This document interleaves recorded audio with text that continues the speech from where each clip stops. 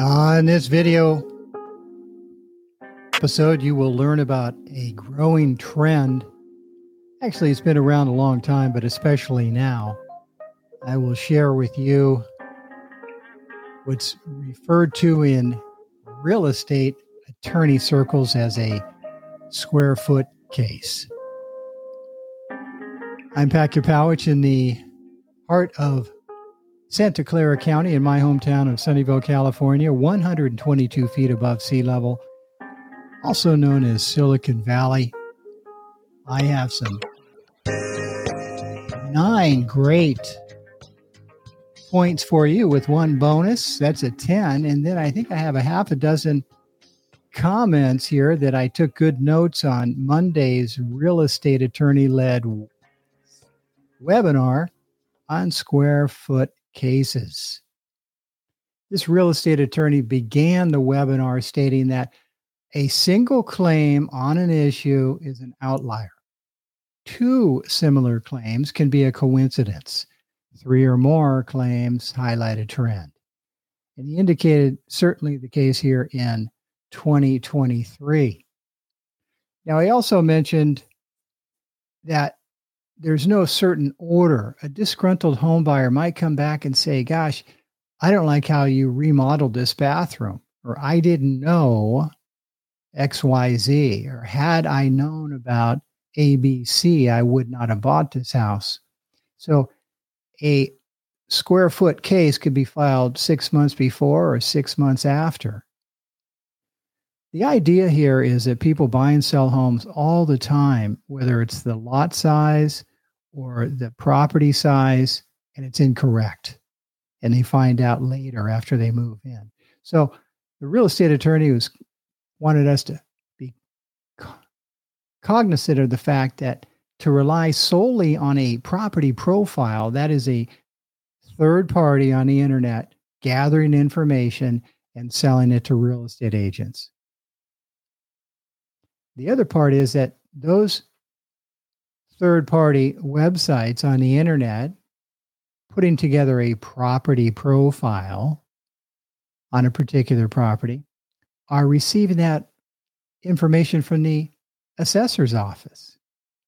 Now, the real estate attorney on Monday reminded the audience that assessors specialize in property appraisal for tax purposes.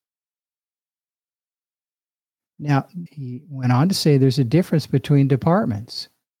The assessors exclusively examine properties for tax evaluation purposes. Now, building departments bear the responsibility of issuing and finalizing building permits. Not to mention, planning or zoning departments supervise property zoning, guaranteeing that the structure adhere to the special criteria such as setbacks, height restrictions, maximum development area, and floor area ratios. He went on to say it's notable that the claims stem from agents and buyers presuming the data that was obtained from the assessor's office is the actual size of the property that they are buying. Let's get into some advantages to being aware of this problem, and real estate agents should exercise prudence and not depend solely on the information furnished by the assessor's office. Now, to my list, what do I have? Top 9 with a bonus, number 10. Number 1, professional measurements. Verification. Engage a certified appraiser or surveyor. Before listing a property, consider hiring a certified appraiser. They use specific standards and techniques to measure homes and can provide a detailed report on the property square footage. Now, if you have a piece of land or you think the boundaries might be inconsistent with the fence line, perhaps hire a surveyor. And you think, well, that's kind of expensive. Well, a lawsuit is a lot more than the cost of an appraiser or surveyor. So if one is unsure of the size of their property and they're about to sell it, might be a good idea to hire a professional, unless let's go to number 2. Consult with architects or building professionals. Now we have the professional assessment. If your property has undergone expansions or renovations, consult with the architects or builders who did the work, perhaps a designer. They often have accurate blueprints or plans detailing the changes made to the property. Number 3, maintain good records. Keep copies of all property-related documents, including previous appraisals, architectural plans, and permits for renovations. Offer these records to potential home buyers upon request. Number 4, transparency in the listing. Now, a listing is putting the property on the market on the multiple listing service. Clear disclosure, transparency, explicitly state the source of the square footage. Clearly state the source of the square footage in the listing. If there are known discrepancies between the different measurements, disclose them. Include a disclaimer advising potential buyers to verify the square footage on their own. And I will put in the episode notes the name of the form that we use here in California, as well as the other form we use in Silicon Valley. Number 5, educate buyers. Educate those home buyers. Encourage home buyers to understand the importance of verifying square footage and the potential discrepancies between the different data sources. This can help set expectations and reduce surprises down the line. One of the top real estate attorneys in Silicon Valley often said, home buyers don't like surprises. All right, number 6, disclose discrepancies. If you're aware of any disparities between different sources of square footage data, disclose them to potential home buyers. For example, if county records show a different measurement than a recent appraiser's report, mention both figures and explain the reason for the difference, if you know of a reason. Number 8, encourage home buyer verification. This is my favorite. Support the buyer's efforts to independently measure the property. Consider offering to cover or split the cost of an independent assessment as a show of goodwill.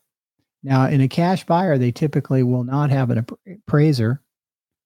And maybe if it's a piece of land, not a surveyor. Certainly, the problems in the suburbs, the fence line might be off, or the redwood deck and back might be 6 inches into the neighbor's property. Detached garages are often 6 or 9 inches into the neighboring property. I've heard of even the in-law quarters, alternative dwelling units, ADUs, on bordering, foot or 18 inches into a neighbor's property. All right, number 9.